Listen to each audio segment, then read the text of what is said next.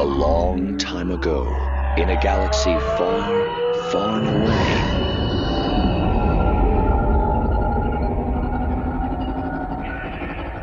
You're listening to Star Wars Beyond the Films, the official expanded universe podcast of StarWarsReport.com. There is great disturbance in the Force.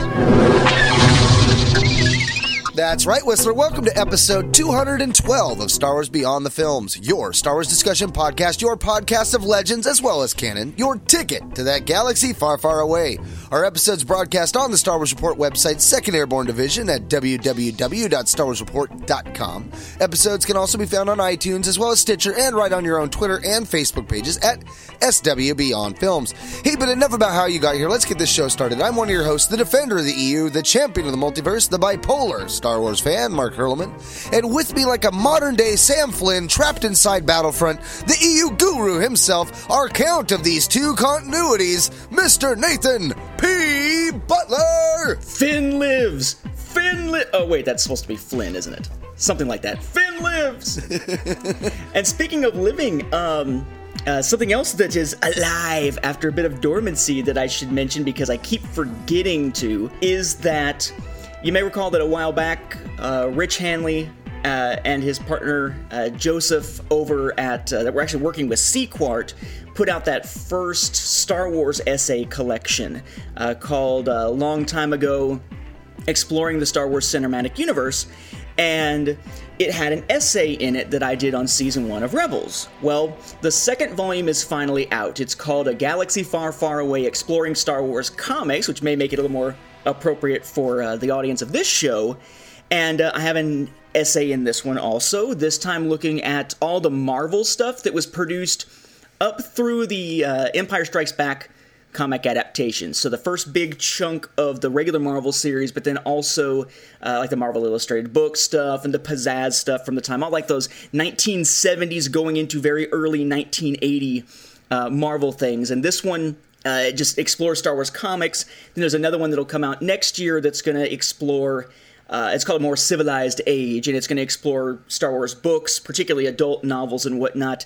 But that's the one where I've got that afterward that's opposite the Timothy Zahn forward. So it's out. There's another one out there, finally, and I have officially started writing on that guidebook to Star Wars home video. I don't know when it'll ever be done, but I started writing the introduction, so it's at least started. So finally getting back to some of the writing stuff here that I really feel like I've been having to kind of neglect. Aside from a short story I wrote for James Wilder's 10,000 Dawns, Poor Man's Iliad that's coming out next year, I feel like I haven't even touched writing in a while. It's good to kind of get back into expressing something other than fandom rage or work stuff. Yeah, right? Rage. And I think this is a topic that kind of pushes me towards rage more often than I wish.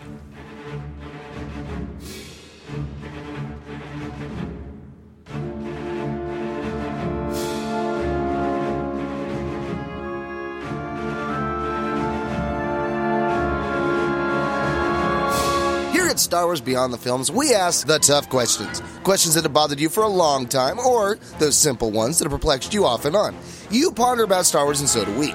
This episode, we take a look back over the previous year of Star Wars video games. This is your Star Wars Beyond the Films 2016 year in review. That's right, you know how we do it. This episode, we're going to be focusing on the games, which, as we mentioned in our past episode, it's going to be an episode all on its own this year. And then, of course, lastly, we're going to have our films, television, and the other stuff following next week or the week after that.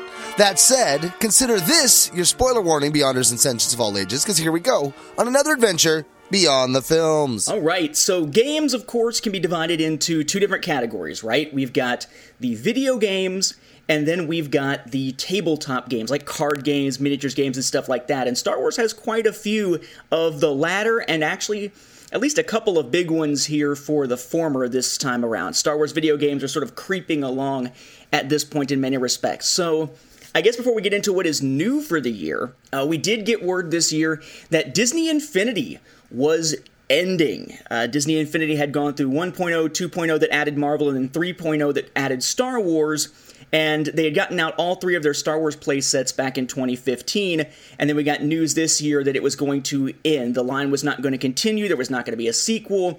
The one that they had was going to be eventually cut off, all the online content would be cut off. Basically, Disney Infinity was dying. And really, this year we didn't get a lot of new Star Wars content for it. We got some new non-Star Wars stuff, but for Star Wars we really just got the last of the light FX Disney Infinity figures, which was Kylo Ren, and then Boba Fett, which had been released way back in the original Saga bundle. If you had bought that one, finally got released on its own for those who didn't buy the Saga bundle in the first place. So Disney Infinity ended, but didn't have a lot of new Star Wars stuff. And then also ending this year was Star Wars Uprising. There's a mobile game by Kabam, which in the first act, which we got the previous year, really just focused on this sort of smuggler guy and his sister and how they wind up running afoul of the Empire, and they need help, and they wind up working with these other criminals to try to pull off this big heist job. And it turned out that what they stole was actually a recording of Leia from a month after, or I guess it was from right after the Battle of Endor. It's referenced in Aftermath and whatnot, and it's a month or so later, and she's revealing to the people of the Anoat sector that, yes, Palpatine is dead, the New Republic has been born, etc., etc., all stuff that Adelhard wanted to keep under wraps and wanted to silence. So we had left off that act with basically Adelhard and his Purge troopers led by Commander Bragg going out and trying to kill anyone who had any knowledge of that transmission. This year gave us a continuation of the story, saw them go up against Bragg, form alliances to try to basically make themselves so much of a powerhouse within the sector that Adelhard would find them just too big of an issue, too much trouble to deal with, and just leave them alone. It got to a satisfactory conclusion, I would say, but then we got word, yes, it's gone too. And in the process of closing it out, you could tell sort of that there were some money issues, maybe, because there were certain decisions they made that made the game less user-friendly. Oh, really? And more buy stuff. Like, you used to be able, if you... Well, one thing that kind of was sort of against that, I guess I should say, is used to be that if you died, you could pay 40 chromium, which was the currency you would buy with real money, or could buy with real money, to revive yourself in the middle of a mission and continue. They got rid of that, so you just die, you had to start again, which made the Jedi path pretty rough, because the last mission on Jedi, if you don't have the right armor to get the light side force powers, the final boss can shoot you once and you freeze in place and just die. You freeze in place and get the crap beat out of you, and there's nothing you can do about it once you get hit one time. Wow. Unless you have the right gear, which can stop that, and it has to be the highest level gear to even access the mission, etc., etc. But they also... There used to be a thing, and I talked about this on Cloud City Casino a couple of times, for like $3 or something, you could basically do it so that you could have 40 chromium, which is a decent amount, given to you each day for 30 days every time you logged in for the first time that day, which gave you 1,200 chromium relatively slowly, but relatively cheaply, because buying it in the packs of like 100 chromium or whatever it is at a time was ridiculously expensive, way more costly. You know, packs for $20, $40, $50, whatever. Unfortunately, they decided, people are doing that too much. They got too much chromium built up, and they're not buying those big packs for a lot of money.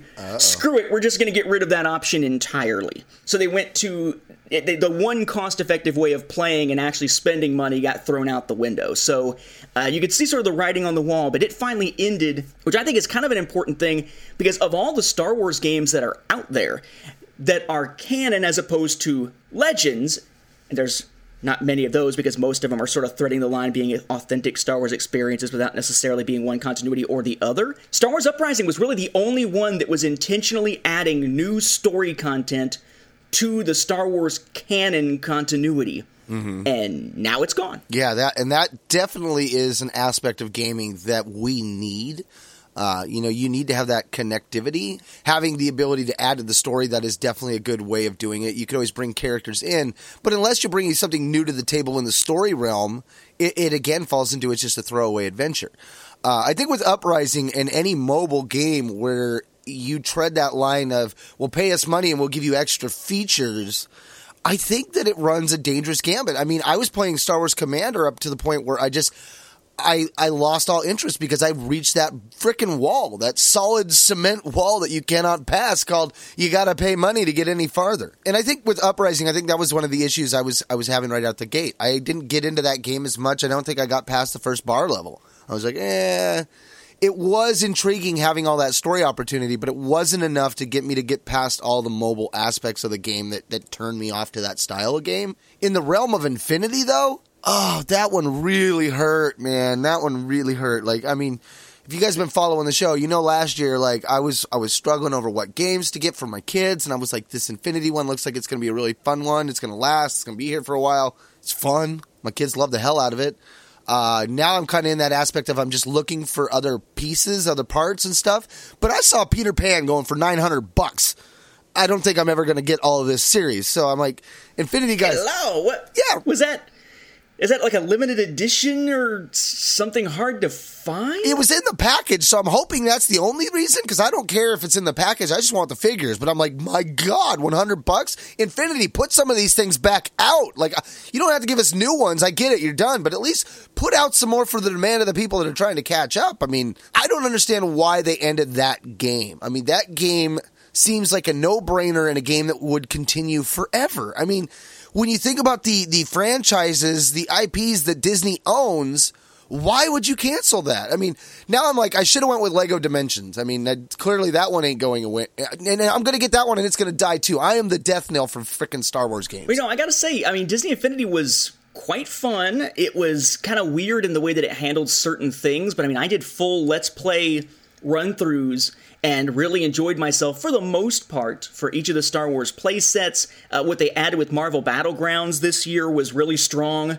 getting you a way to sort of play around with characters that for the most part had just been sitting there since 2.0, but now you jump back into it. I mean, it was a very solid game. It didn't have any new, continuity content, but it was still a fun game to play. And that's a heck of an investment. You're buying all these figures and the games and all this kind of stuff, and then, oh, yeah, it's over. They had already said there wasn't going to necessarily be another iteration this year, like a 4.0, that they were just going to add to 3.0, and maybe that should have been assigned to us, but we just thought it was, looking for a better business practice to do it and really just kind of playing up on let's just add more characters, but not so much. I gotta say, though, I'm heartened for my, when my wife and I finally have a kid, I'm heartened for the chances of being able to pay for a college education, because at D23 this year, or I guess it was this year or last year, Barrett was able to get a special, I think it's a Kingdom Hearts costume power disc for Mickey. Nice. For Mickey Mouse, that was only available at that convention, never available anywhere else since. So I'm hoping that by the time we get 15 years or so from now, we start actually having to figure out, okay, what's going to happen in the next few years for college expenses and such. I could just, sell that and take care of that college education. But yeah, it was a good game. Unfortunately, it croaked. This year, though, did see kind of a replacement in some respects.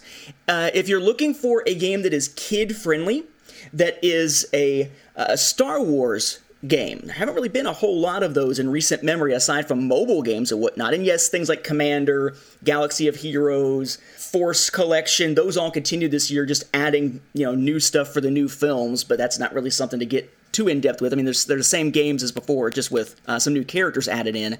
But this year saw the release of LEGO Star Wars The Force Awakens, the first LEGO Star Wars game based on only one film, the first to use actual dialogue to recreate the film, the first with paid downloadable content add-ons, and therefore a season pass. It was a game that released for the regular $60 price tag. You could get a deluxe edition for $70 to get the season pass with it, and then the season pass also could be bought separately for $10 to get you a bunch of DLCs, each of which for the most part tended to sell for about $3 if you bought them on their own. So we got LEGO Star Wars The Force Awakens, which was the game itself.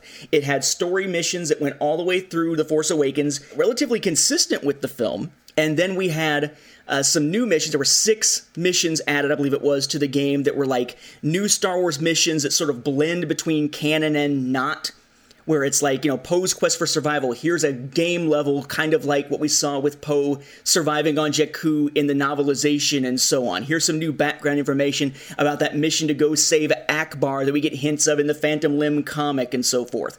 And then, of course, there was DLC. We got character packs that came with several characters each. I want to say it's about 8 characters each, plus 1 vehicle each. We had the Jabba's Palace character pack, which was actually, I believe, an exclusive to, I think it was GameStop, if you had bought it from there.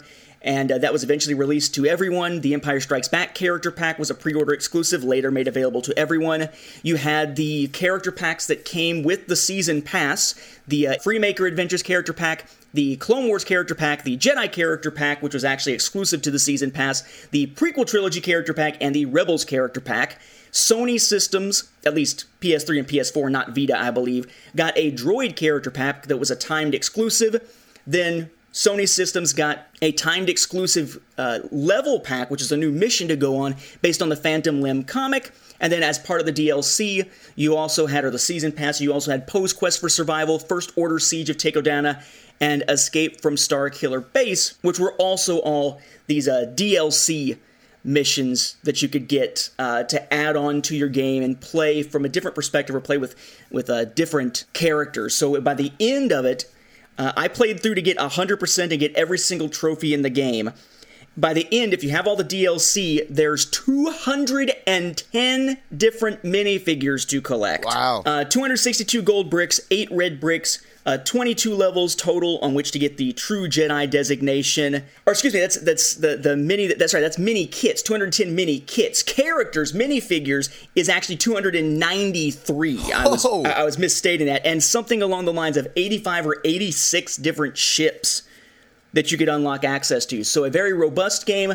Yes, it has DLC content. Yes, that annoyed some people, but the Season Pass was only $10, or a $10 addition to the price of the game, which is a far cry from how much it costs for games like Battlefront. I really like this one. Yeah, I will give them kudos on making the price for the DLC $10. I'm not a fan of DLC.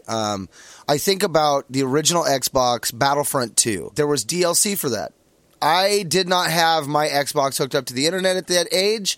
That DLC is gone now. I now have the ability to do it, but it's gone. It's over. It was exclusive. It's over and done. I will never get to play Kit Fisto or Asajj Ventress in Battlefront 2.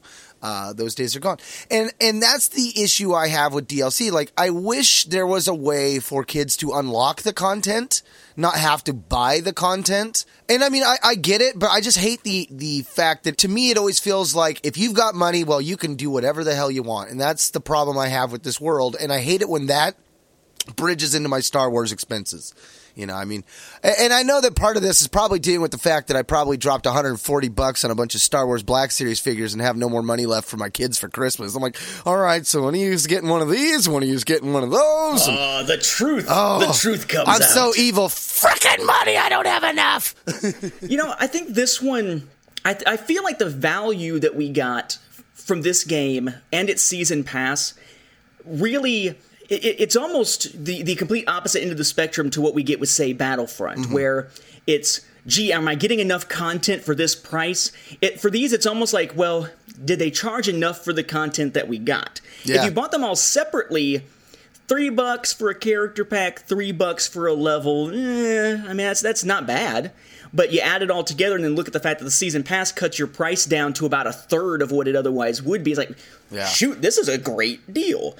That said, playing as the different characters, I mean, it's neat and all. Like, you can play as Rowan from the Freemaker Adventures and whatnot, but it's not a game-changing experience. What I find interesting is that they were trying to add to the saga. And they made a big deal about this whenever they announced that the game was going to have stories set beyond the Force Awakens film and how it was going to give us answers to questions we hadn't necessarily seen answers to before and everything. Oh, and I'm scared about that. That always makes me a little trepidatious. Yeah, having it in the game is a little bit worrisome. So we have Poe's Quest for Survival. That is a mission that is essentially, like I said, just what we see in the novelization as far as how Poe gets off of Jakku. First Order Siege of Takodana is the Battle of Takodana from the standpoint of the others. Escape from Starkiller Base is just weird, because it's basically 2 X-Wing pilots we've never heard of who wind up crashing on Starkiller Base's surface and have to get off of it before it explodes. Characters we know nothing about, it's really kind of a weird addition. I thought Escape from Starkiller Base would be like, how do Kylo Ren and Hux get off of Starkiller Base or something? And no, it's these characters we never heard of, just racing around. But of those new Star Wars adventures, as they call them, the missions that are built into the console version of the game, there's only 4 of them in the handheld version, but 6 in the console version. Poe to the Rescue is basically what happens after the Phantom Limb. How do they save Ackbar? Lor San Tekka's Return is basically Lor San Tekka arriving on Jakku now that he has, the various information that he needed. Rathtar hunting. How is it that Han and Chewie and their crews go and capture the Rathtars? Why are so many of the other crew members dead? Crimson Corsair is just a mission for Ithan Sedano, the guy from Force Awakens, of course.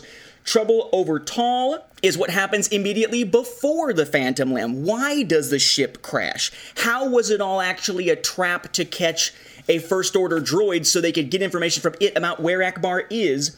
And then Otegan Assault is basically how do the First Order learn where Lor San Tekka is to go try to get him while Poe himself is already going there to try to get the information. So, these are not little useless side stories, and they're told in such a way that aside from sight gags, most of it plays pretty straight. Like the dialogue, like if you were to close your eyes while you're going through the cutscenes of these missions, you would not necessarily know that you're looking at a Lego story or something meant to be comedic. They feel straightforward. Even like the Phantom Limb plays out almost exactly, down to some of the dialogue, as the comic. And you get to a sight gag at the end, and the only sight gag at the end is that Poe, whenever he shows up to rescue them, runs a comb through his hair and is being all pretty boy, and that's it. So I don't know what to make of this. It's cool to see it. I'm adding them to the timeline, but I gotta add the little note of, we don't know if this, how much of this is reflected in canon. We don't know exactly, whether anything will be referenced from this. This is whole new bizarre territory. What are we gonna call it C squared Lego C? Or what is this? No, this is the novelizations. This is where they go, well, it's canon so far as it lines up. That's true. That's basically what they're saying with this. But it's so weird. It's a very entertaining game, but that is such an odd approach. We're going to give you new continuity stuff and new explanations for things in a video game, and it's going to be a Lego game at that? We're used to it in Legends with other games, but Lego?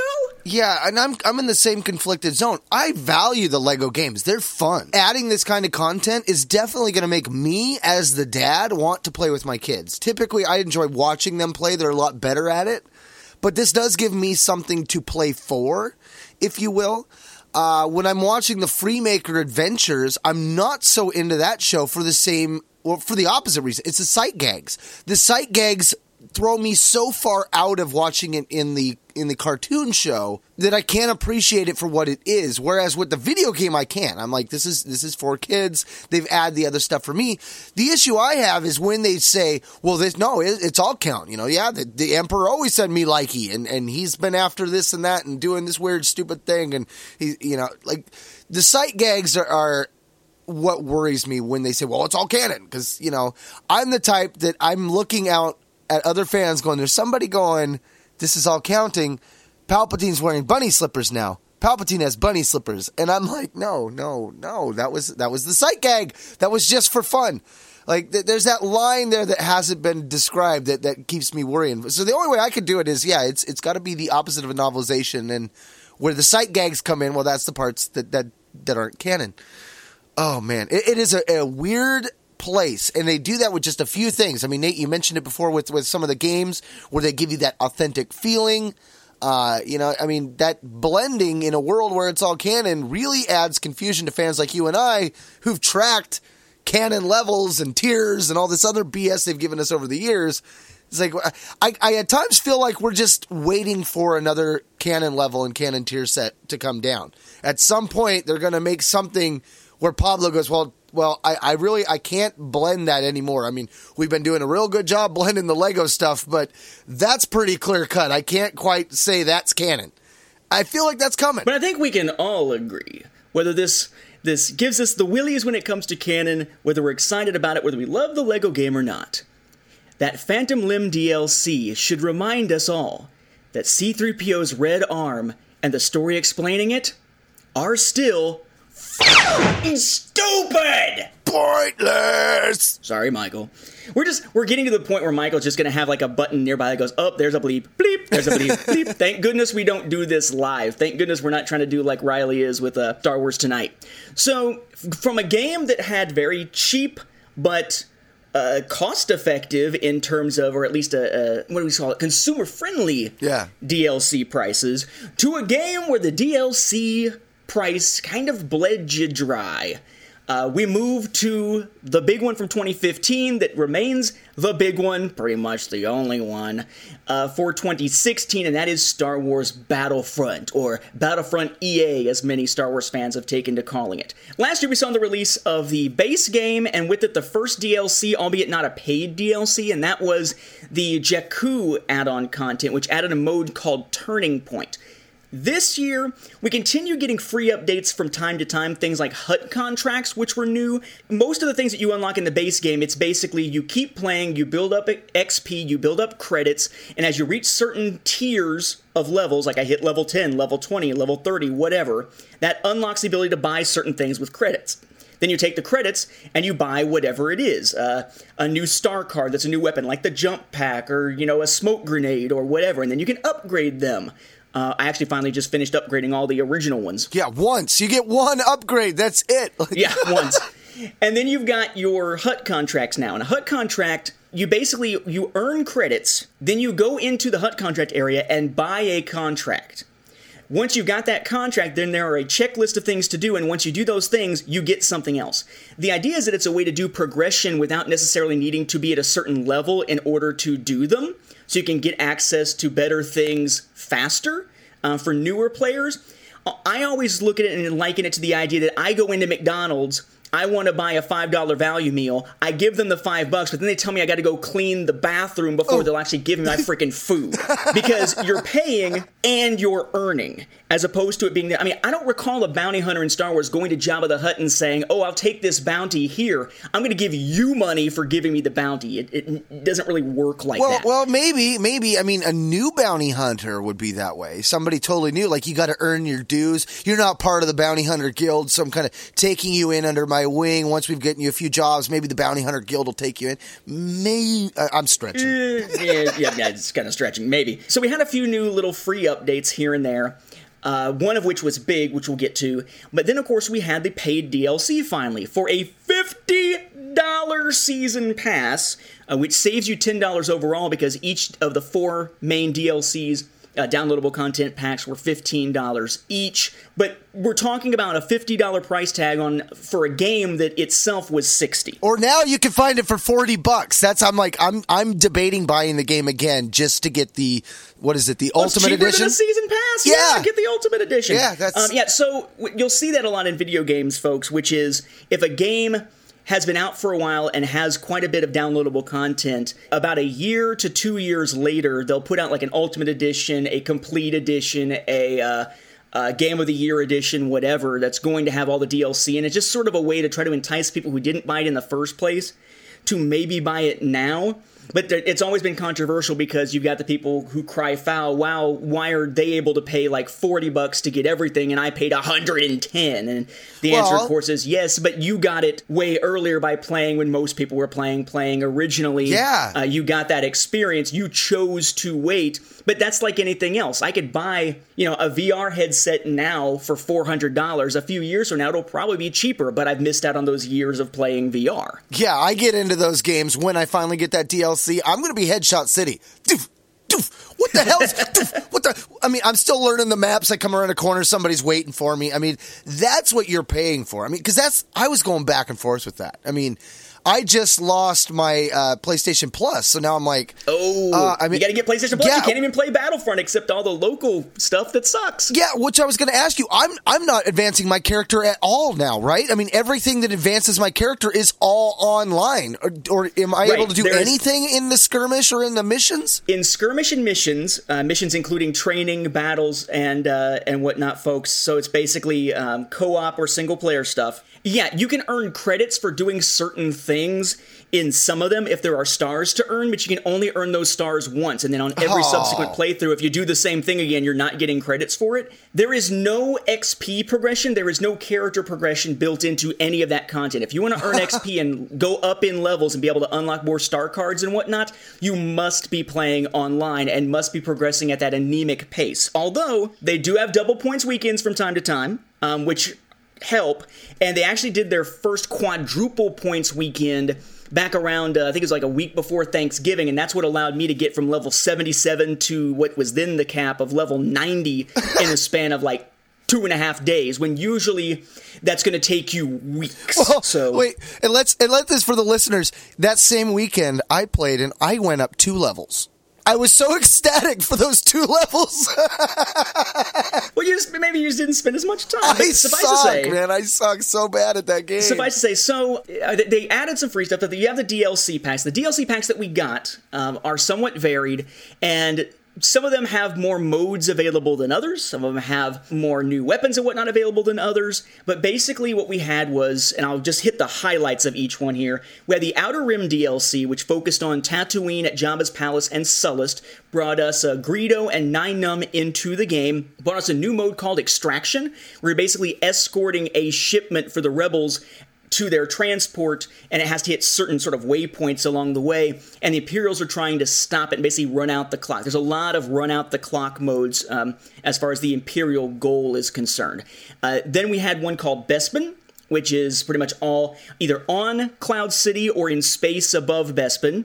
Or in the atmosphere, I guess, above Bespin. That gave us a new fighter squadron map so that we had the Cloud Car introduced, which really kind of sucks. And we had a new mode called Sabotage, where the Rebels are trying to set 3 explosives and then get to an extraction point. The Imperials are trying to stop them. And it added in, I think it was Dengar and Lando into the mix as hero and villain. Reverse there. Then we have the Death Star DLC, which added in, as part of a free update, 2 new hero ships. We had the Millennium Falcon and Slave One. Now we have Red 5 and Vader's TIE Advanced Buy One, X1, whatever you want to call it. Death Star also added in Chewbacca and Bossk as new playable characters, and added a new mode called Battle Station, which is a 3-step mode. Sabotage was kind of multiple steps, because you had to blow up the 3 explosives and then get to the waypoint, but it was all handled as one scenario, one clock, seamless, no loading in between. Battle Station, you fly, if you're the Rebels, you're trying to take out the shield generators and then the bridge on a Star Destroyer to provide a distraction. Then you move to the next stage, if the Rebels are successful, which is to get R2-D2 off of the Death Star with downloaded plans. Apparently, they're varying completely from the film. The third stage is basically a trench run, but there's multiple trenches. So what happens is you have a certain number of checkpoints that have to be reached by the Rebels, and 3 ships are randomly chosen at a time to be the ones who are allowed to do the trench run. The other ones protect them. You fly through these trenches, you hit certain checkpoints, and if you get enough checkpoints in one run, then it saves your progress up to a point. It's kind of like those game shows where it's like, well, you could go ahead and try to win more money, but if you get the question wrong, it'll drop you down to this safe zone a few questions back kind of thing. If you hit enough of them, you blow up the Death Star. I managed to do that once as Red 5, getting like the last 6 checkpoints or something by myself, which was pretty exhilarating. And then you've got the newest one just released that's not even, at least as of the time of this recording, in the hands of non-season pass players, which is Rogue One Scarif. Rogue One Scarif has maps set on and above the planet Scarif from Rogue One. So this one introduces Jyn Erso and Orson Krennic, of course from the film, as your new hero and villain, as characters that you can play as in certain modes or when you get certain power-ups. And it too has a multi-stage mission. Though I would argue that this might be a little spoilerish, not a whole lot, hopefully, for Rogue One, but just bear that in mind for about the next 2 minutes, perhaps, 1 to 2 minutes here. Basically, the first stage is that you're over the planet Scarif and you need to get through the shield, and there's this big ring thing up in space that is the only way to get through the shield. It opens and closes a shield within its ring. So you have... The shield gate! The shield gate, yes. So the Rebels are trying to escort U-Wings, which are ones that, again, are sort of like random players get to play as the U-Wing on each run and just kind of randomly chooses. You have to get the U-Wing through the gate, for the rebels, and then it moves to the next stage. The next stage then is on the surface, and the rebels have to destroy one of 2 Imperial transports to act as a diversion of Imperial attention.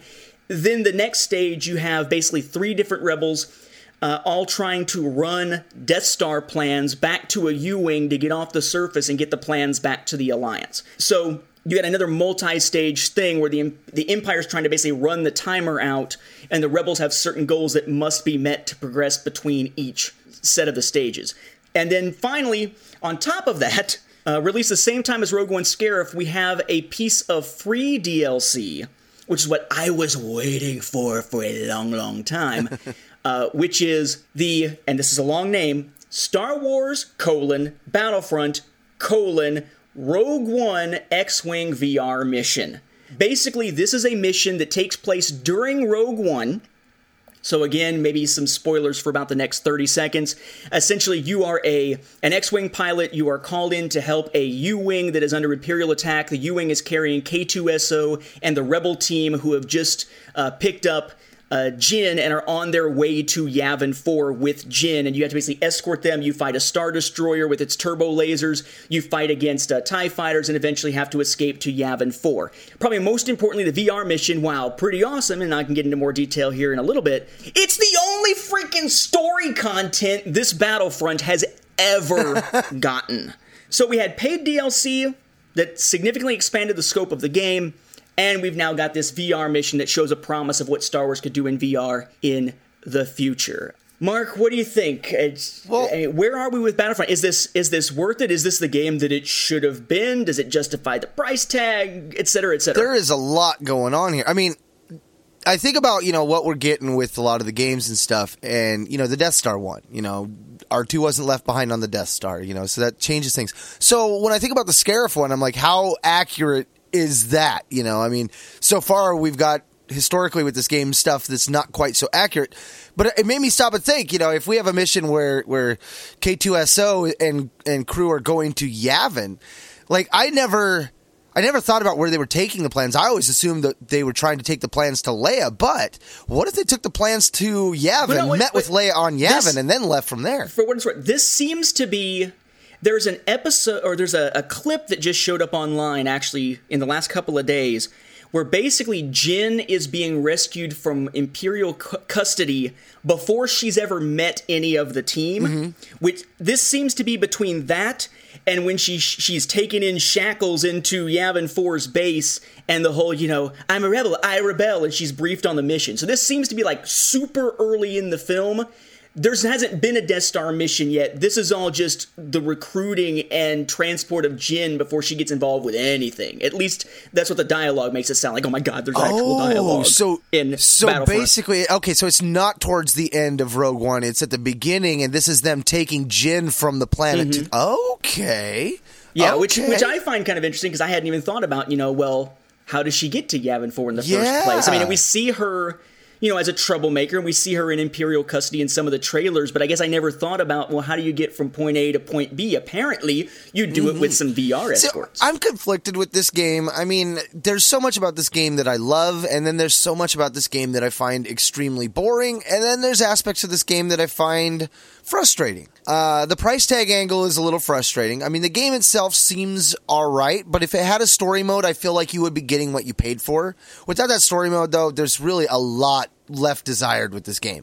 I did get to play everything but the Rogue One Scarif thing with that one quadruple weekend. Really loved the Death Star. Loved the space battles going in on the trench run. Getting selected randomly to be one of the X-Wings going down in the trench. That was a lot of fun. I think the hardest part I had with that was figuring out which trench was the trench. I was like, well, which trench, man? There's like 28 of them. But I love the fact that we were able to do some space flight, flying through the asteroid belt. Oh my God, I was tickled beyond belief with that. When it comes to the bonus characters, I feel like they could really ramp it up. But I think that we know we're getting Battlefront 2, and I think that at this point, they were just like, all right, we're going to put this out, and whatever the limitations, the pitfalls, we will fix that with the next game. At least that's my hope. That is the The thing I tell myself to allow me to have little dreams of candy drops and awesome X-Wing TIE fighters and stuff like that when I think about Battlefront 2. Because I think that there was so much room for improvement with this first one that I really hope they get the second one right. The fact that they added a story mode to the VR mission is kind of cool because it does give you the feeling like, hey, somebody was listening. That was my biggest complaint, is the lack of the story mode, or the fact that even in the survival missions, like, they could have made those story mode. They were really close to being the only story mode we got, but again, they just didn't take it all the way. And that's the issue I have. I mean, granted, I'm probably going to find one of the Ultimate Editions and get it that way to get all this extra stuff, because I want it.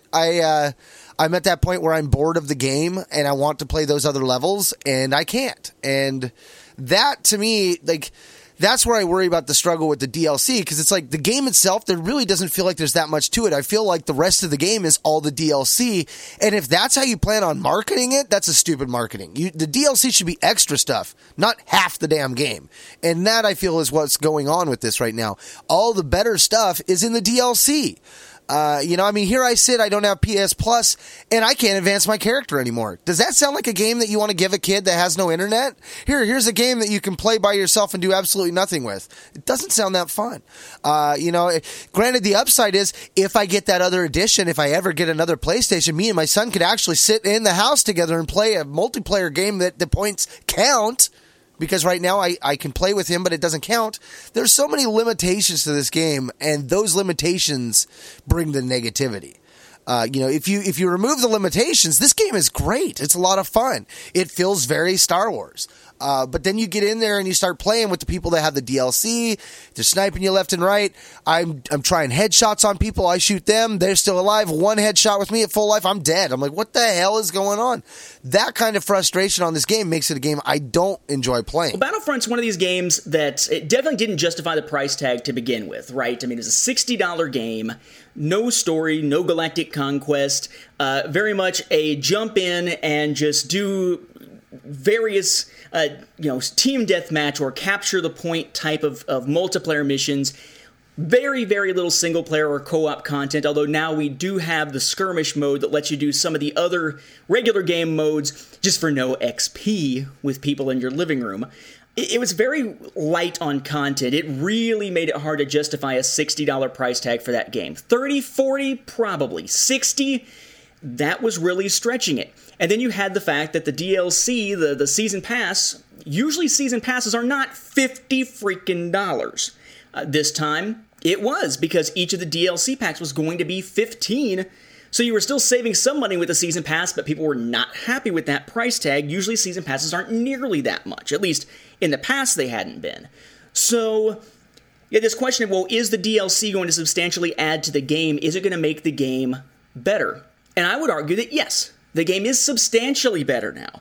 Most of the most fun that I have outside of Fighter Squadron is in either Extraction or Sabotage or Battle Station or Infiltration, which is that new one from the Rogue One Scarif scenario. I have a lot more fun doing those because they're more complex than doing the stuff in the base game. There are a lot of cool, interesting new things you can get from HUT contracts, some of which are locked behind DLC walls, like Jin's blaster or Krennic's awesome, like, 6-shooter type blaster. Some of it's not. Some of it you can get regardless of whether you've bought any DLC. And the end result becomes that, in a sense, with 4 DLCs in, 4 paid DLCs in, plus the free Jakku DLC and the other additions that they've made, for about $110 for someone who bought it on day one. I feel as though what we've got now is basically the game, a game like we should have had if it was going to be multiplayer only. A game like we should have had, plus about half a year's worth of DLC content. Maybe $80 worth now as opposed to $110 worth.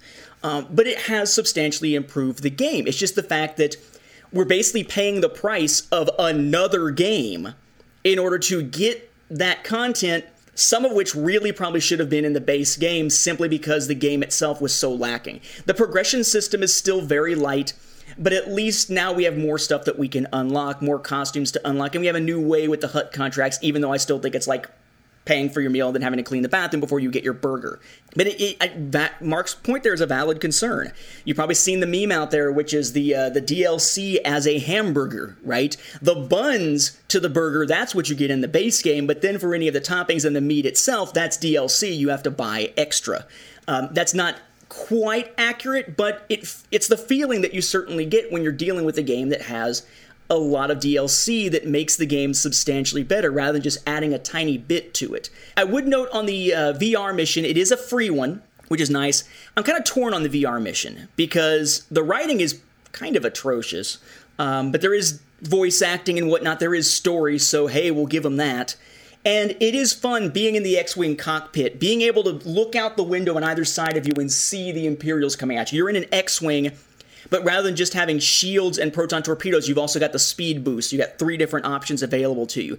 You can turn around directly behind you, 180 degrees, and look through the little top of the canopy and see your astromech working behind you. You're zooming in and out of Imperial fire. You can fly close to and even through the little gap in between parts of the Star Destroyer. Oh, cool. I mean, it's crazy, crazy fun, but at the same time, I feel like they kind of missed the boat on when they released this. They released this here at the beginning of December. They should have released it day and date with the launch of PlayStation VR. And it is a PlayStation VR exclusive. You will not see this on Oculus Rift, HTC Vive, which are the big PC VR platforms to use now. It is a PlayStation Plus PlayStation VR exclusive. And it's free. But I feel like just in the short, less than a month since PlayStation VR came out, I've already been spoiled on this type of gameplay. Because day one, we had the launch of Eve Valkyrie, set in the Eve Online universe, and it is all a flight simulation game. It's like, what if you take what Battlefront did with this VR mission for an X-Wing and make an entire game built around it with a lot of progression and upgrades and all kinds of stuff that you can do that, while dealing with microtransactions at times, also has some fairly deep progression built into it, even if it is mostly a multiplayer rather than a single-player experience. And it's fantastic. It is fan-freaking-tastic. But then they also released a free, and you don't even need the game to download and play it, you do it as a standalone, Call of Duty Infinite Warfare Jackal Assault mission, which is basically another space flying, you're in the cockpit blasting enemies scenario. But both of those take further advantage of VR than what this did. Because in those games, you're flying with the sticks and everything, and the X-Wing mission plays exactly, from a control standpoint, exactly like regular fighter squadron. It's just that you're in the cockpit and you're not limited to just looking forward, so it's a whole new way of playing it. But in those other two, not only are you flying and shooting with the crosshairs, you have the ability to look at something and it moves another targeting reticle, like a secondary one, that can lock onto something. So if I'm chasing after somebody and blasting them with my ship's regular cannons in Eve, I can also be looking off to the side and with what I'm looking at, press a different button and it locks in secondary missiles on this enemy over here and blasts him also. That is so cool, though. We need something like that so bad in just the flight battles. I mean, yeah. I miss you remember how we'd have the targets, like you'd have like a selection, like everybody that you were against, you could target, you could go left or right through them all, or you could hit another button that would lock you onto the closest one.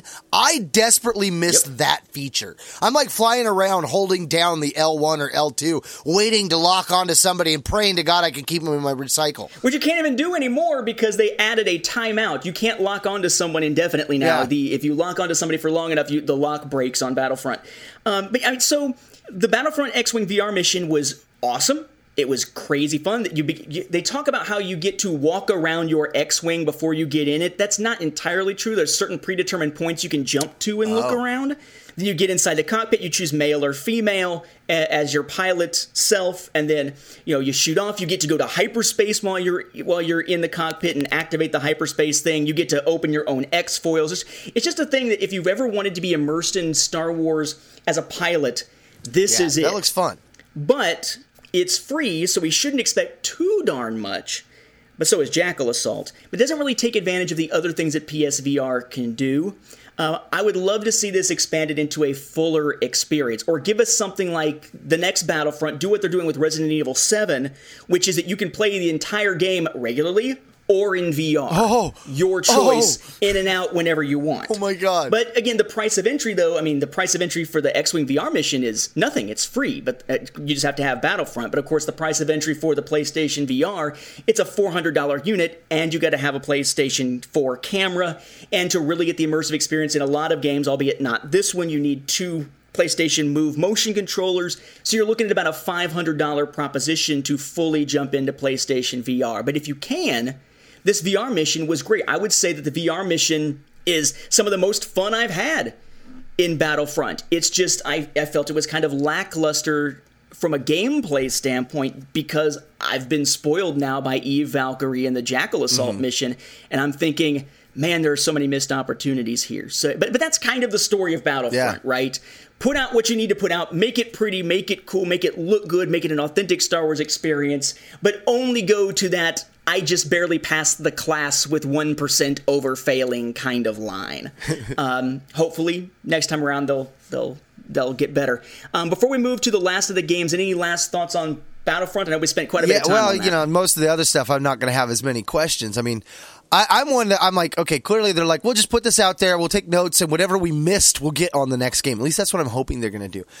With the VR, kind of explain to me how it works in the realm of flying. Like, so you've got your PS Move controllers. Are they controlling, you said, like normal? No, you do not have the PS Move controllers on this one. Okay. Some games use them, like there's Batman Arkham VR.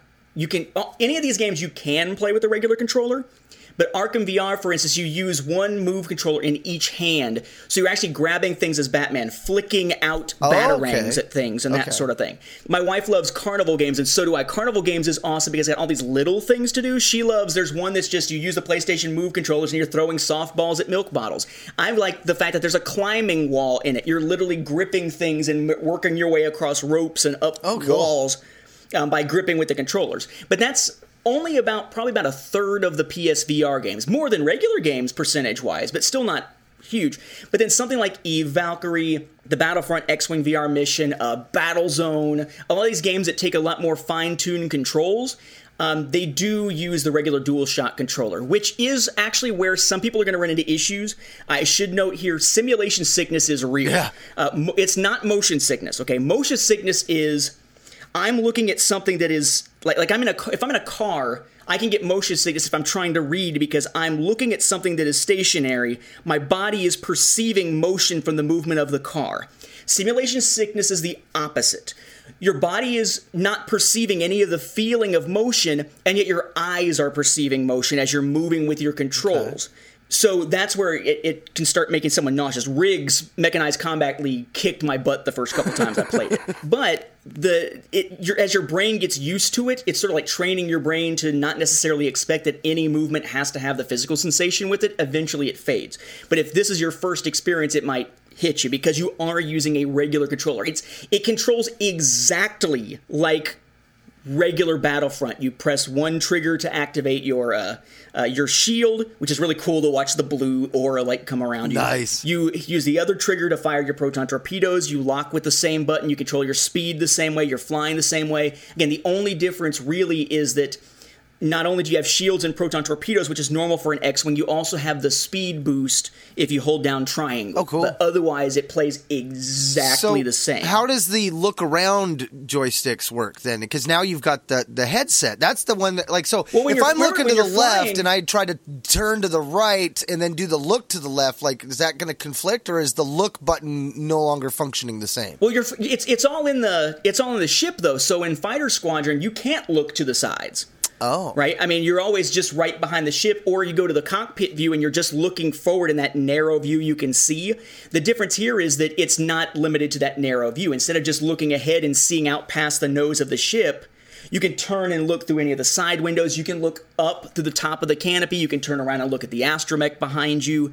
It's just giving you that 360-degree situational awareness. I mean, You feel like you're basically in the cockpit. There's even a Phantom X-Wing pilot body, everything but the head, that is lined up with the headset, so that as you're flying, there is a set of hands in front of you on the pilot control yoke moving as you move. Oh, that is cool. Now, when you speed up and slow down, do they do equivalent, or they just stand stationary? I mean, you move forward, but of course, since you're in the seat, it's like everything is moving around you. It's like being in a car, right? If you couldn't perceive the movement of the car, you just look beside you, and it wouldn't necessarily be different between you moving forward and everything else zipping past you. Mm-hmm. But you can sort of feel that to an extent, like your brain kind of perceives it the right way.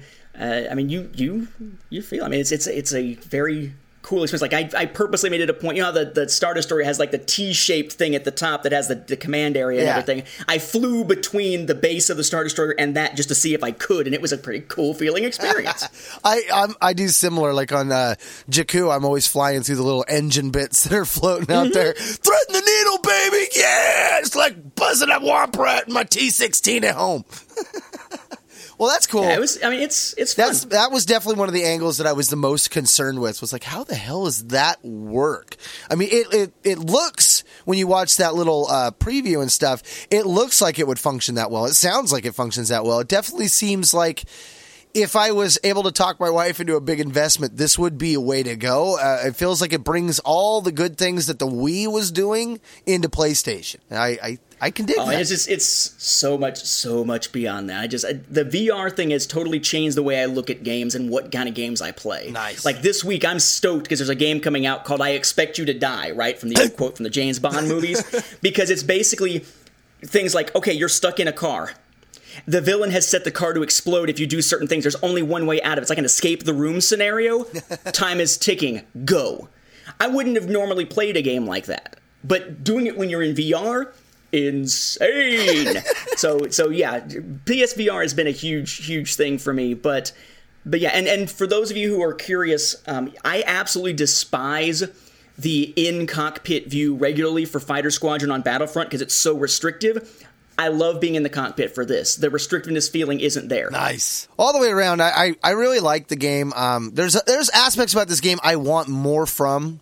So I'm in that conflicted aspect of like, do I try to get better at gaming or do I just wait for Battlefront 2? I'm kind of thinking Battlefront 2 may answer all the negativities that I have with this game. You know, there are things that just kind of bring me out of the fun. And I hope that when they get to the second one, they really nail it. The fact that what they've done with the VR mission sounds very hopeful.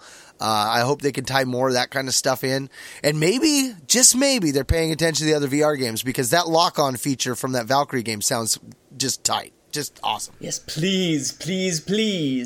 Learn from your mistakes and learn from what other people are doing right.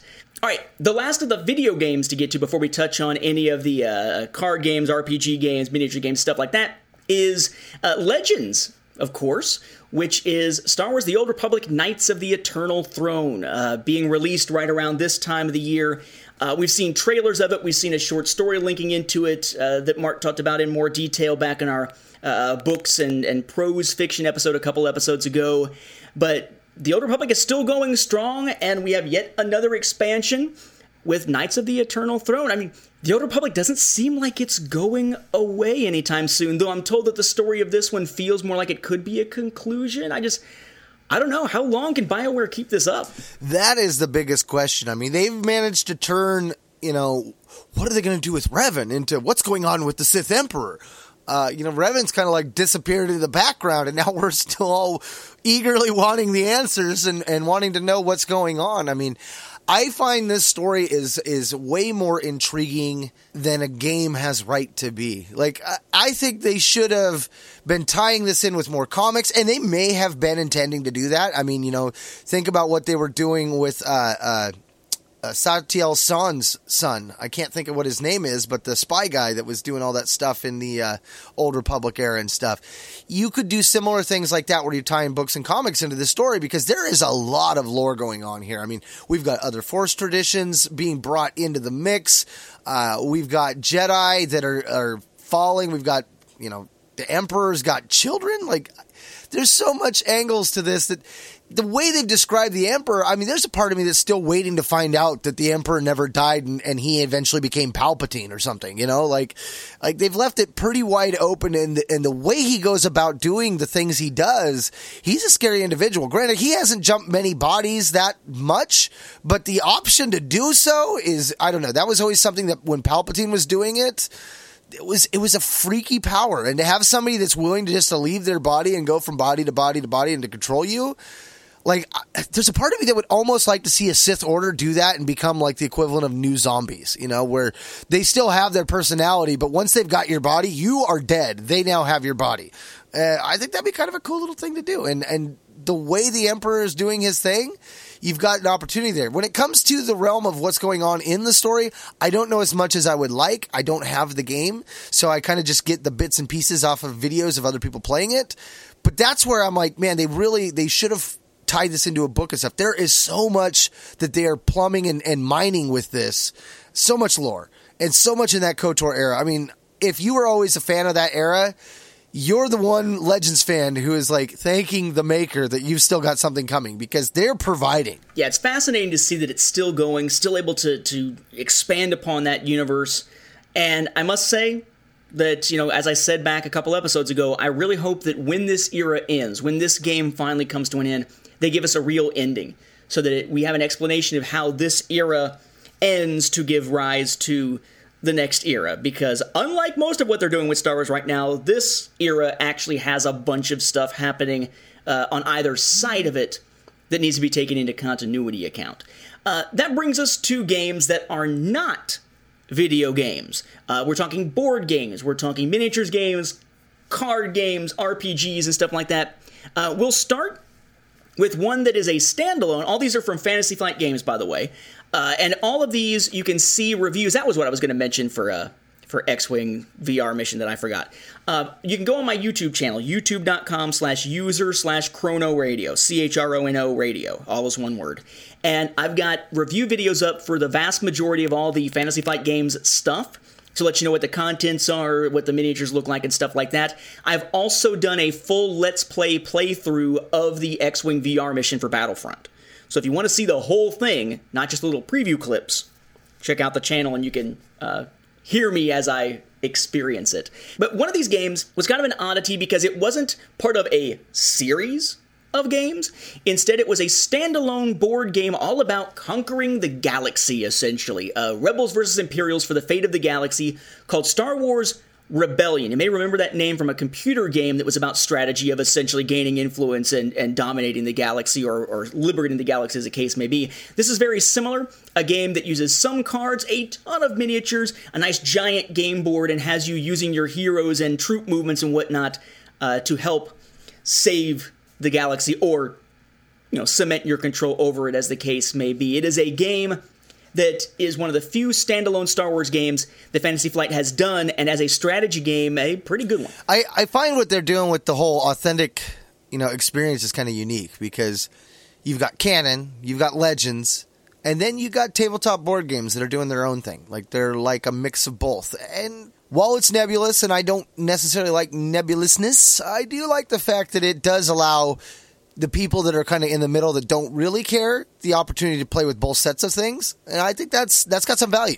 This is true. They're basically, Fantasy Flight Games' approach has essentially been, we will draw from canon, we will draw from Legends, we just want to have stuff for these games, whether it's pilots for ships in the ship games, the ship miniature games, characters for the cards of the LCG, planets or something to talk about in the RPG, we are going to grab from wherever, because it's about a Star Wars authentic experience rather than being part of continuity. For my part, when I'm working on the Timeline Gold, I just assume that most of this, because of when these games started for the most part, most of these are meant to be within Legends.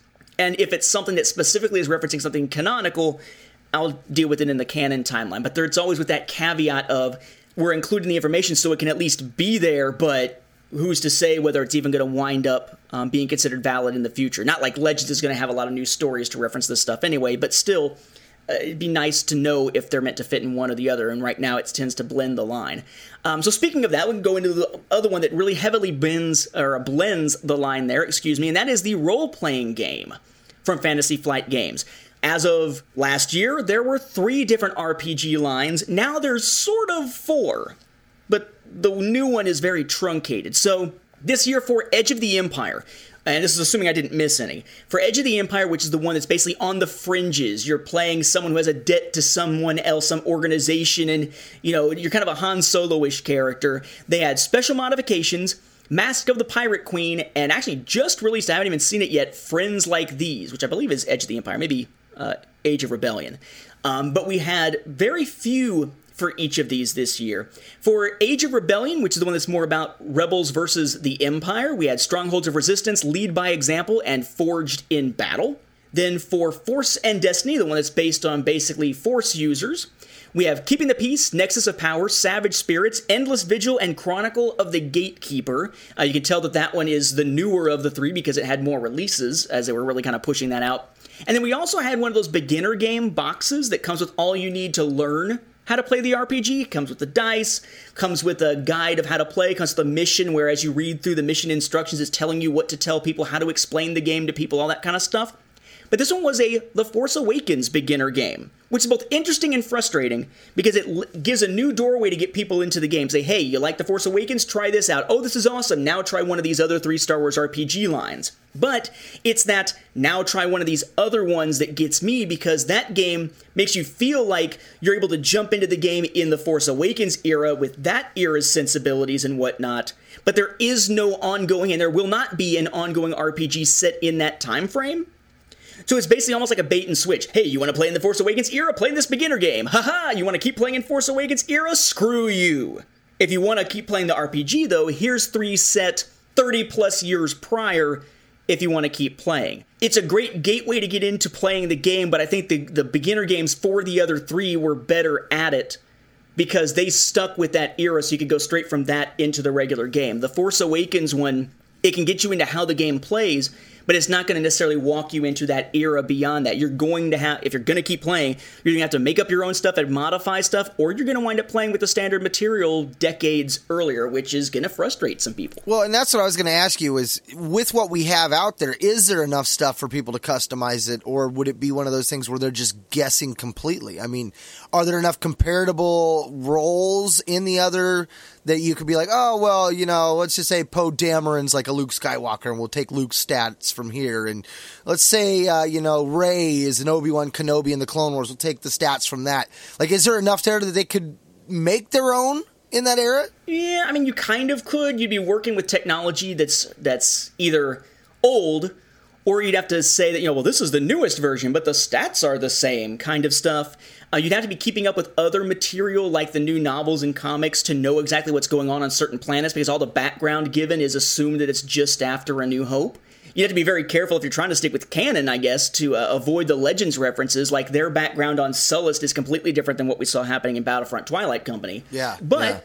I think you could theoretically do it. It's not a user-friendly way to do it, and it gives the impression if it's a beginner game that there's going to be more stuff coming afterwards, but there just isn't. Well, and in the realm of newer vehicles and stuff, I've kind of gotten the impression after the prequel trilogies come out, now that we've got The Force Awakens, that the galaxy has been seeing so many battles that unless the weapons were being upgraded for war during the time of war, that most of the producers out there weren't really advancing their technology. They were all caught up in the war or hiding from the war itself. You kind of get that feeling like the new innovative technologies, there was no public stock. It was all military driving all the advancements. So, like the regular stock and failed of the Galaxy, they're not going to have the new Sorosub LX speeder. They're going to have the one that you saw from the original trilogy, something old that's fallen apart and been kept together with hope and love. You could, and I guess the thing that really gets me and makes me wonder is, in that era, what would they use as like that ever-changing key mechanic? Like in Edge of the Empire, you have obligation, which helps drive the story, drive what your characters do because you owe someone something. You have duty replacing obligation in Age of Rebellion. And then you have a morality system that has consequences for light and dark side kind of choices built into Force and Destiny. So I'm kind of curious, what would they do with that for The Force Awakens? But that doesn't play into the beginner games at all. So that concept wasn't even created for that era, for the beginner games. So it'd be a question of, am I just going to play by the rules of one of the older games or the other games and use their unique mechanic, or am I going to have to come up with something myself for the Force Awakens era? Probably just use what was existing before, but it's still, there's been some frustration over it. Well, I don't know if I can fault them, though. I mean, think about what they did with the prequel trilogy and all the stuff that the books and the comics were pushing forward, that when the films came out, that wasn't the direction. I mean, Ki-Adi-Mundi with Prelude to the Empire, I mean, he wasn't used at all, but yet we were thinking like, oh, he's going to be a big player. So maybe by holding off on that, maybe that's a smart play for once. Could be. We also, of course, had our miniatures games this year, and Fantasy Flight has 3 main lines of those. The one that saw the least growth this year was Star Wars Armada. That's the capital ship battles and whatnot. We had the Imperial Assault Carriers, Rebel Transports, the Liberty, and the Interdictor, and that was it. So we had 4 new ships or ship types added in. And, they allowed you to mix it up some, but Armada just does not have the depth of miniatures, depth of options that exist for something like X-Wing. They've been really, really slow to come out with new material. In fact, the next big release for Armada isn't even miniatures. It's a campaign box that gives you basically ways to play with stuff you already have and play through an interesting campaign with that stuff. Because from the standpoint of, let's grab some big ships from the films and turn them into miniatures and do this big space combat game. If you're drawing mostly from the films and some of the TV shows and not much from Legends, there's not a lot of ships you can grab for this sort of thing that are iconic to use. I mean, Rebel Transports and Imperial Assault Carriers are kind of scraping the bottom of the barrel if you're going to have a combat game in space. Well, see, that's where I'm just like, why not make up new ships? I mean, it's a new canon. Why not establish your own line? Create your own, engineering corporation, your own drive yards, the RPG drive yards over in the RPG sector that's making RPG ships. And they actually did that for one ship, but they haven't done it since. They did that for X-Wing to have a new ship that was comparable to a Corellian Corvette, and then that ship made its way into Armada. But it seems to be all that they're really playing with it. And again, of course, they're adding in, all the various things for the game. You have some stuff from canon, some stuff from Legends. It's all blended together. Imperial Assault, which is the miniatures game that is basically characters on the ground playing on a grid-based map that changes depending on the scenario that you're playing. That one got pretty good amount of stuff this year. We had new miniatures for the Alliance Smuggler, Bantha Rider, which are separate. They're not tied into any big expansion. We had the Bespin Gambit expansion, and they did like they did before, which is basically, here's an expansion, lots of different characters you can play as. Some of them are represented by tokens instead of miniatures to keep the costs down, but if you want the miniature and more game materials, you can buy an expansion pack of that character, get a miniature, get a duplicate of the card you've already got, and other game materials. I think that's relatively consumer-friendly of them. So with Bespin Gambit, we had Lando Calrissian, Bosk, Agent Blaze, and the ISB Infiltrators getting expansion little hero and villain packs. Then we had also, again, standalone hero and villain packs to give us miniatures of Obi-Wan Kenobi, the Grand Inquisitor, and Greedo. And then for faster play, since anytime you play, you have to build your maps out of all the different map tiles and whatnot, whether it's a skirmish map or a campaign mission, they actually released 3 different pre-printed big fold-out rubber play mats that you can play on called skirmish maps. So for 3 of the more popular skirmish maps, instead of building it and carrying around your map tiles, you can just whip out the play mat, roll it out, and play on that. Not quite as high a resolution of visuals to it, but much more convenient for those who play skirmish a lot and tend to travel with their stuff to play. See, this is a game that I would like to get into it, but not for the game. I just want the ships. I like the figures. The prices are high, which has kept me from doing it. But man, the ships in these series look so good. I mean, the X-Wing and Armada are just, glorious. And yeah, it gets back to, if they were to drop the prices on those ships, man, I would be collecting those every bit as hard as I do the Hot Wheels and the Titanium diecast series. I mean, I like ships and I like the details. And I mean, let me tell you, Hot Wheels is giving Titanium diecast a run for their money with their ships. Their ships, they're Ewing right? Their U-Wing looks exactly like the other one. Like, so much so that I was just like, I don't even know if I want to buy the Black Series diecast one because I've already got the Hot Wheel one, and the stand that they got for the new Hot Wheel ones are pretty tight. Like, they're no longer that finger stand. They actually look more like a better stand that the Black Series uses. It's just nuts. I dig the ships, and that is the aspect of these games that really jives with me. Now, I've never had an opportunity to play the game, so I don't know how much I would like the game. I've always been somebody that collects the RPG material and stuff back when the Expanded Universe was Expanded Universe. It helped build fan stories and stuff like that and helped you have that immersive knowledge. So I don't know how much of that still carries over. I would assume quite a bit of it. And if you are playing these games and that kind of stuff, shoot me a text, shoot me a tweet. Let me know how much you're having fun, why I should be doing this, because I feel like I should. I just feel like the price tag's holding me back. We mentioned ships, right? So we go from the one that's basically characters on the ground to the other one that is ship-based, which is really the flagship miniatures game for Star Wars when it comes to Fantasy Flight games, and that's X-Wing. X-Wing had quite a few releases again this year, as one would expect, as their flagship game. We had new playmats get released early in the year. Playmats that have Bespin and the Death Star 2 on them. These little 3x3, 3-foot-by-3-foot playmats you can roll out and play your game on. I picked those up. I'm a sucker for playmats. I like them. I like using them as backgrounds when I do my videos and stuff for YouTube. We also actually just had 2 new ones released that so far aren't seeming to be anywhere but Fantasy Flight Games' own store. One is a Hoth Battlefield playmat. The other one is a playmat with Starkiller base on it. I'm holding off on buying them so far because buying through Fantasy Flight Games' own store, each of those 2 playmats is $40. So yeah, not picking those up yet. Then we had new miniatures. We had the Ghost, the Punishing One, the Mist Hunter, the Inquisitor's Tie, the Imperial Veterans Pack with 2 repaints of older TIE models, the ARC 170, the Special Forces TIE Fighter from The Force Awakens, the Protectorate Starfighter from Rebels, the Shadowcaster also from Rebels. We had the Heroes of the Resistance Pack, which had the Force Awakens version of the Millennium Falcon, plus Poe Dameron's version of the X-Wing from that era. So quite a few new ones. A lot of other stuff announced, but they haven't hit in 2016, unless it's going to be in like the last week or 2 of 2016. So solid entries, continuing to expand that game. Nothing super surprising, though, or game-changing for X-Wing. Just a steady progression of the goodness they're already doing. Yeah, that's the one I'm probably going to end up getting the Ghost. I really dig the ship, but the X-Wing version of the Ghost has got all the details. I was just mentioning Hot Wheels Ghost.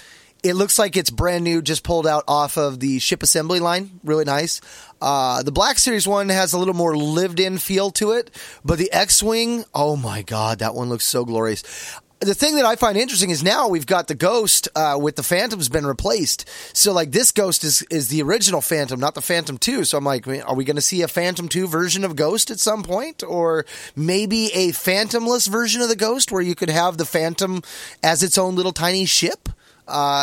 Those are kind of things the little details that in a game like this, I kind of think you need to have. Then moving away from miniatures, we have 2 games using cards, one of which I have a passionate distaste for their game model.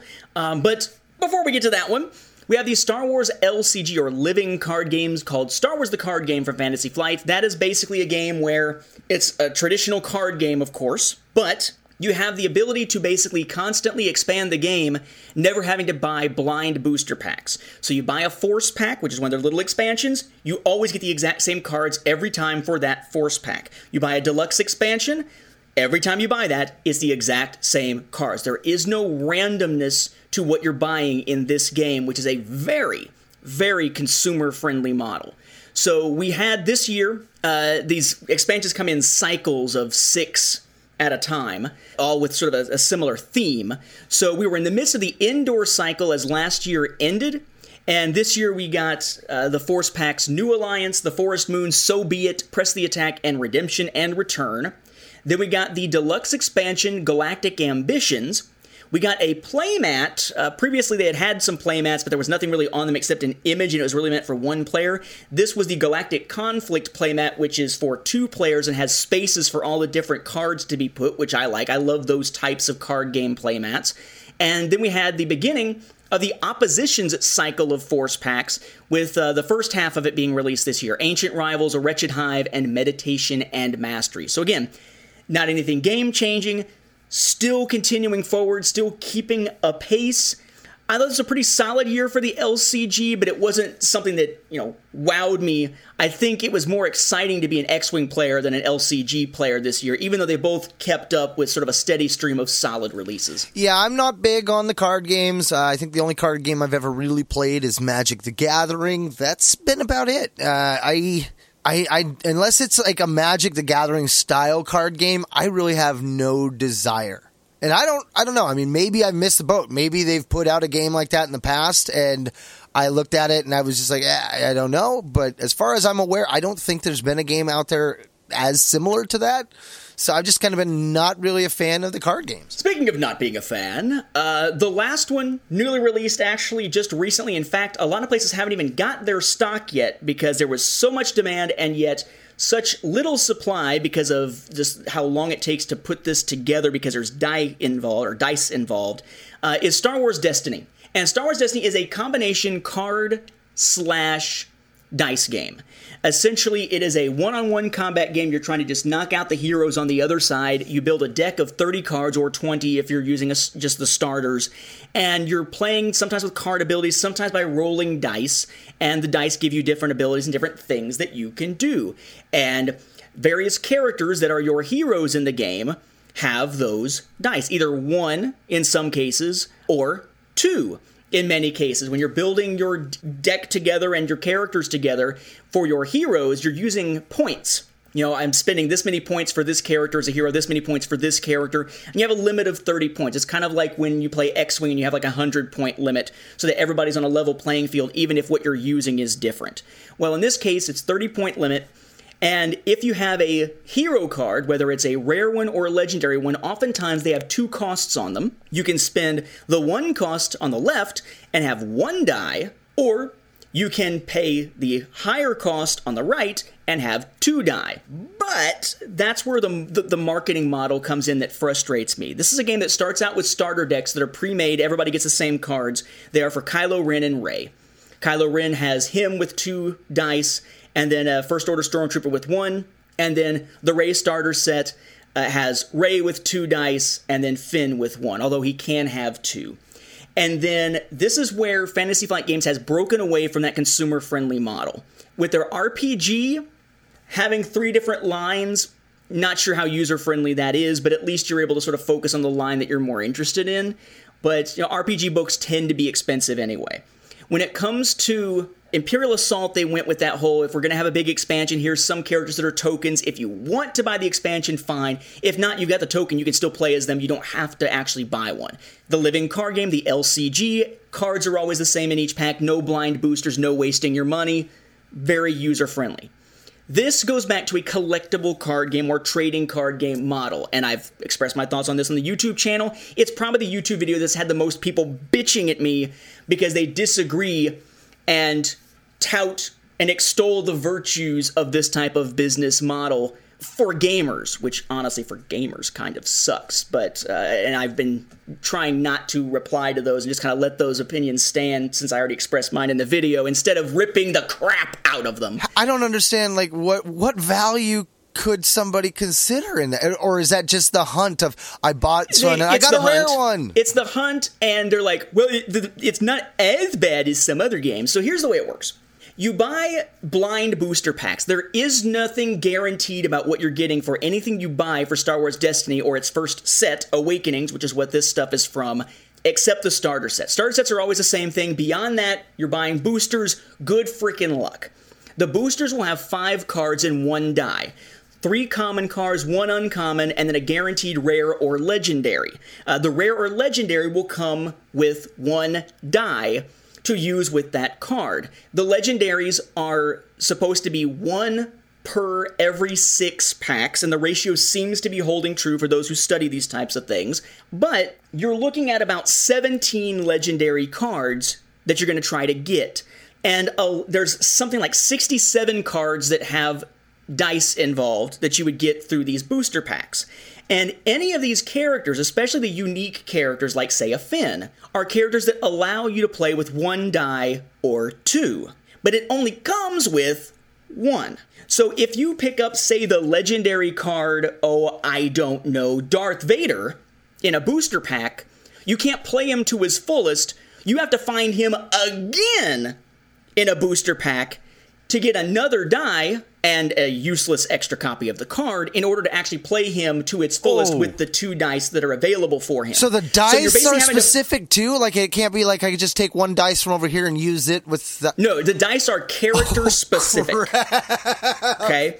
So basically, let's say that there's enough rare cards that need the second die to make up for the small number of legendary ones that don't have 2 die available to them.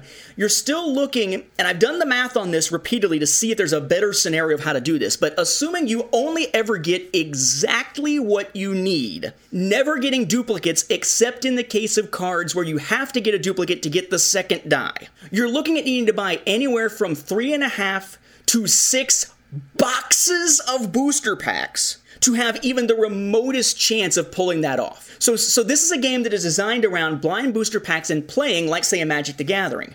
But if you are a collector, and this is where I'm coming at this from the collector and playing standpoint, if you are a collector, you are screwed on this game, especially if you want to be able to play every character as its fullest. Your best bet is to go with something like Team Covenant is doing, where you find a group that sells... Basically, they bought a ton of boosters and made complete sets and are selling them for like $300, because that is still cheaper and less frustrating than buying all the booster packs. I think this frustrates me because we've gotten to the point where this model isn't the only model out there. When it was the Star Wars CCG or TCG back in like the 90s and the early 2000s, this was the only model, except for the whole thing about the 2 dice kind of thing. This is the only model, a collectible card game. Nobody expected to get a full set at any point. But Star Wars fans are collectors in a lot of ways, not just gamers. And this is marketed as a collectible card game. So if you're going into it from a collectible standpoint, this is a ridiculously bad model for the players, for the collectors. As for players, it's going to completely depend on what cards you get. Because when you're building your decks, you're limited to 30 cards and 30 points worth of heroes. But you're also limited, you can only have a hero deck or a villain deck, you can't mix the two.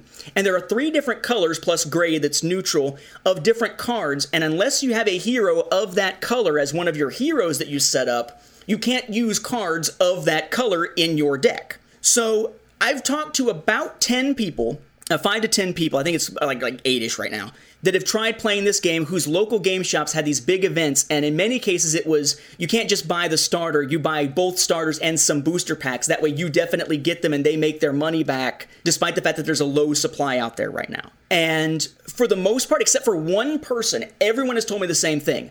I got something like 10 to 15 booster packs, and I still can't come up with a decent deck, a competitive deck made from those boosters and my starters, because of the way that the distribution works and the design of how you build your decks. So it seems like there's a disconnect between the collectible model and the player, the collector, and the booster packs as a game enhancement model, and those who are actually trying right now to find a way to competitively play the game without breaking the bank. So in essence, it's a regression to an earlier type of game model that, for many of us, is turning us off to the game.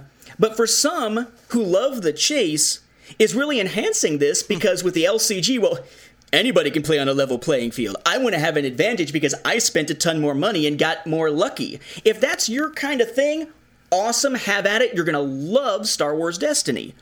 But that's not me. So to me, this game, it plays really well. It's fun to play. It's fast to play. I will be playing with the 2 starter decks quite a bit, probably, with me and my wife. But we're not going to be buying a bunch of blind boosters because I'm not going down that rabbit hole. Yeah, and that sounds like it's the one aspect of Magic that I didn't like, the hit or miss. I have a friend that in the realm of Magic, he would go out of his way, go to places where people were buying all those things and would buy the specific cards he wanted, paid, whatever price they demanded for it. So I guess I could see where some people are wanting it. It's more that community aspect, that card community of the guys that are hanging out down at your local comic store, playing on Fridays, certain rounds of their things.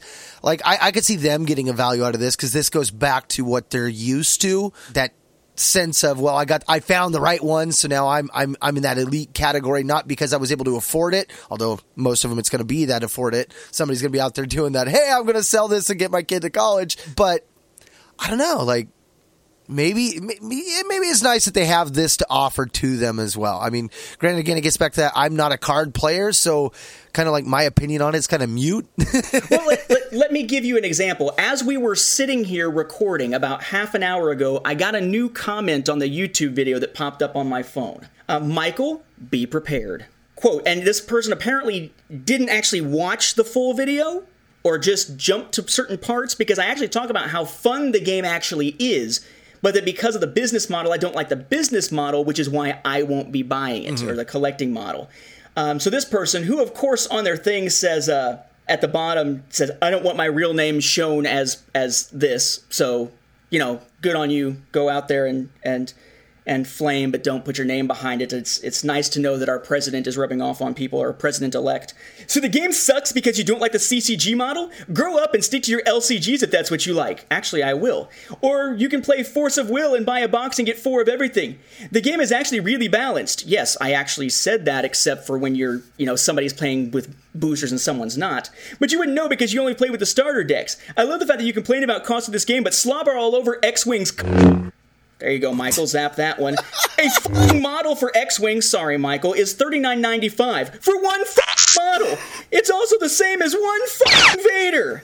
Okay, I don't know what's up with this guy, but most of the X-Wing ships are actually $15, not $40. But prices range quite wildly depending on how much material there is in actually making the models. Let's see. You're an idiot. Compare apples to oranges. Want another fin? Trade for it or just buy 2 starters. Incidentally, 2 starters is cheaper than one of your X-Wing models. Actually, 2 starters is $5 more than the vast majority of X-Wing models. But that's the kind of stuff that you get. This is a very polarizing game. And of course, we're in the internet age of basically, anonymous trolling. Unfortunately, that's a comment I'm going to have to either censor or drop because we have a bunch of kids who come in and read through the comments and actually are looking into these games. I learned that the hard way by swearing in one of my Let's Play, quite a bit, in one of my Let's Play videos for a PlayStation VR game that I was having issues with because it just was not a well-designed game, and had several parents who were annoyed because they're like, you need to give warning or something because... kids might be viewing this or might be reading the comments on this. You can't really totally control comments, but right now, 710 or so videos into it. Let me see. 710 videos in, and how many subscribers into it at this point? Clicky, and just over 2,700 subscribers into it. I'm realizing that the audience is not necessarily just going to be Star Wars fans of our age, for whom profanity is fine. Yeah. So I'm either going to have to change some of that stuff, or I'm just going to have to not let that one post. It's one of those ones I think that's waiting for pending approval, and I got to decide whether or not to approve it. But that's the kind of flack that you get when you dare speak out against a tried and true gamer thing, which is blind booster packs and that sort of thing. But I think the criticisms, if someone actually watches the video I did on it or listen to this, are valid. For someone who is a collector, this sucks. The idea that you're going to have to get 2 relatively hard to find legendaries to be able to use it to its fullest in many cases really sucks. But it's a common game model and the game plays well. I simply will not be playing it because I'm not doing the blind booster thing. For people who like that, this will be a great experience, but that's not me. Yeah, that's definitely, I'm in that same boat. I don't see myself going out and rushing into this. But then again, like I said, my local comic book store, most of the people are playing Magic. They're not really playing any Star Wars RPG games yet. There's not a big community where I live. And I think if you've got a big community, that is going to be what makes this type of thing your bread and butter. I mean, if you got somebody you can play with this and do it more than once a week or once a month, you got to get your value out of it. And I think for me, that's where it comes down to. It's like, why would I want to buy something that I'm not going to have anybody to play with but maybe my son, and it's just going to sit on the shelf. I mean, that's the same issue I'm having with Battlefront. It's like there's so much to the game that I just can't do that I'm like, it doesn't feel like it's a good value. So at the end of the day, I mean, that's the thing. You got to realize, is the value in it for you? You know, I mean, if Nate has value in it, but you don't, then why are you getting it? Just because Nate gets it, you know? I mean, that's one of the things I'm constantly thinking about now that we live in a Disney Star Wars world where Star Wars are on your Band-Aid packs, your coolers, your socks. I mean, they're on everything now, you know? I mean, you really got to stop and think, like, do I really need to have this one toy? And where am I going to put it, you know? Amen. So, I said it's been an interesting year for Fantasy Flight Games. A lot of the stuff they've been doing is basically just kind of keeping a pace. Nothing truly amazing, nothing truly bad in the cases of those games. Just kind of sort of staying the course, with Rebellion being an unusual entry that's a standalone game, and then Destiny being a change from form. I'm very curious to hear how Destiny winds up working out for the company, and to see whether this is something that's a unique experiment for them to do, because they tend to stick with LCGs for everything else, or if this is something that they're going to lean more towards in the future. I don't know. We'll just have to see. I think the jury's still out on Destiny, because right now, I mean, it's been out for less than a month. In fact, it's been out for less than 2 weeks as of the time that we're recording this. And again, they're putting out their first batch of orders in sort of 4 waves, because of how little stock they have and how slow it is to replenish it. So I think it'll probably be a good few months before we really see how that one pans out and we see how tournaments go and things like that. But Fantasy Flight Games generally more consistent than some of the other Star Wars publishers out there, some of the other Star Wars producers out there. So it's always interesting when they seem like they're diverting from, you know, what they think of as sort of their tried and true methods one way or the other. But and I would say this is a better year for Star Wars gaming than last year. Mm-hmm.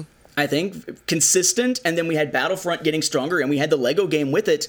But I'm still waiting for the year when we have more Star Wars video games to talk about, more Star Wars stories and video games to talk about, where the bulk of the Star Wars continuity information that we're getting that's adding to something isn't coming from tabletop games, and is starting to come again from video games as it did during the Legends era. Well, I mean, yeah, no, that's exactly something I was thinking about with the Eternal Empire. I mean, you know, that's a story where I'm constantly like, you know, it's adding to it, and yet I don't know much about it. I mean, think about this. Some point between the first Jedi Purge and the Great Galactic War, Viditat, the Sith Emperor, traveled to wild space in search of the Eternal Fleet, a supposedly unstoppable fleet of warships commanded by sentient droids. His journey brought him to Zakul, where he discovered a culture of superstitious humans who worship the ruthless old gods. He took on the identity of Valkorian. He unified the nomadic tribes on Zakul into a civilization utterly devoted to him, creating the Eternal Empire, installing himself as their immortal emperor. He formed a new force-using order called the Knights of Zakul to rise above the light and dark side of the forces. He takes these guys and he goes in and he wipes out not just the Galactic Republic, but he also takes out the Sith Empire. I mean, he sets up everything. I mean, and that all happens in the game. There's nothing else out there that this is supplemented to. It's all in the game. I mean, I look forward to when we get console games that are doing that again with the new canon. I mean, I love the fact that Legends is still growing in this regard, but there's nothing to, you know, to bolster it. No books and no comics, but at least with the canon stuff, we could get that in addition to really get that out there. I mean, because that's an origin for the game and stuff. That's something that's been going around, but I'm still blind to it. I'm like, oh, that's what's going on? Like, wow. You know, if you're not playing the game, you don't get that little information, but at least having the newer games when they come out next year and stuff, and having story modes and things like that, will have the opportunity for books to actually tie into them, whereas the older public isn't getting that. We get those online stories, and that is literally it. So I look forward to that moment where we're talking about games like a Force Unleashed, you know, like what it was doing to the story at the time for Legends. You know, having something like that in canon again, where it's shaking things up and our perceptions of things are being shifted because this new stuff is coming in and it's filling in that murky, shadowy nebula of what is the story of canon that we think we might know because we know stuff from Legends, but Legends are not canon.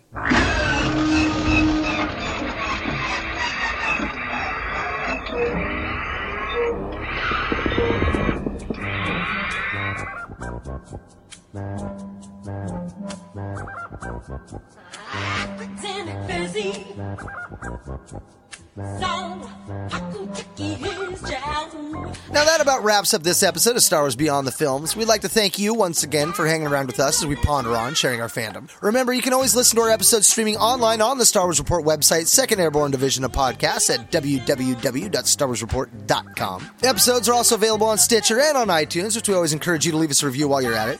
You can also find links to our episodes on both our Twitter and our Facebook pages at SW Beyond Films, or just type in Star Wars Beyond the Films in your search bar. Hey, but no matter how you get there, be sure to like our Facebook page. It is literally the best way to interact with us. It is our home one, if you will.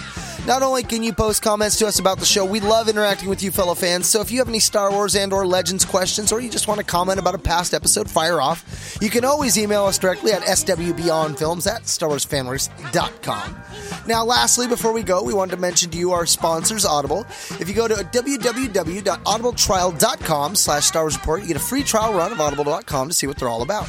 Our sponsors have more than 100,000 titles. You can explore the Star Wars Expanded Universe, or the canon one, or the Harry Potter one, or any other genre without risk of being stuck with a book you flat out hate, because Audible members, they can exchange any book within 12 months, that's 1 year, with no questions asked. So in this digital age, if you're thinking of making the switch from the page to the audiobook, Audible just might be right for you. So once again, for Star Wars Beyond the Films, this has been Mark and Whistler. And Nathan. Saying thanks for listening, and may the Force be with you. And don't quote us the odds. That by the next time that we record, I will have killed our kitten so we can record in peace. Cats for peace. What are the odds that we're going to get like 5 console games, all Star Wars next year? 0. I know, right? I can dream. It's a big fat pipe and it's mine to smoke. Here at Star Wars Beyond the Films, we ask the tough questions. Questions that have bothered me for a long time. Not that it bothered you. You. That it bothered Mark for a long time. Okay, I'm out. That's out of my system. I think. I hope. Maybe. I'm sorry, can you hear the falling everywhere because the cats are around in the other room? I heard that one time, but that was the first thing I've heard. Killed them. And we saw the release of its first DLC. God damn it. I'm gonna fuck you both up. They're like, he's in it. Go. Strike fast, strike hard. Yeah, I did get that out. Sorry. Whew.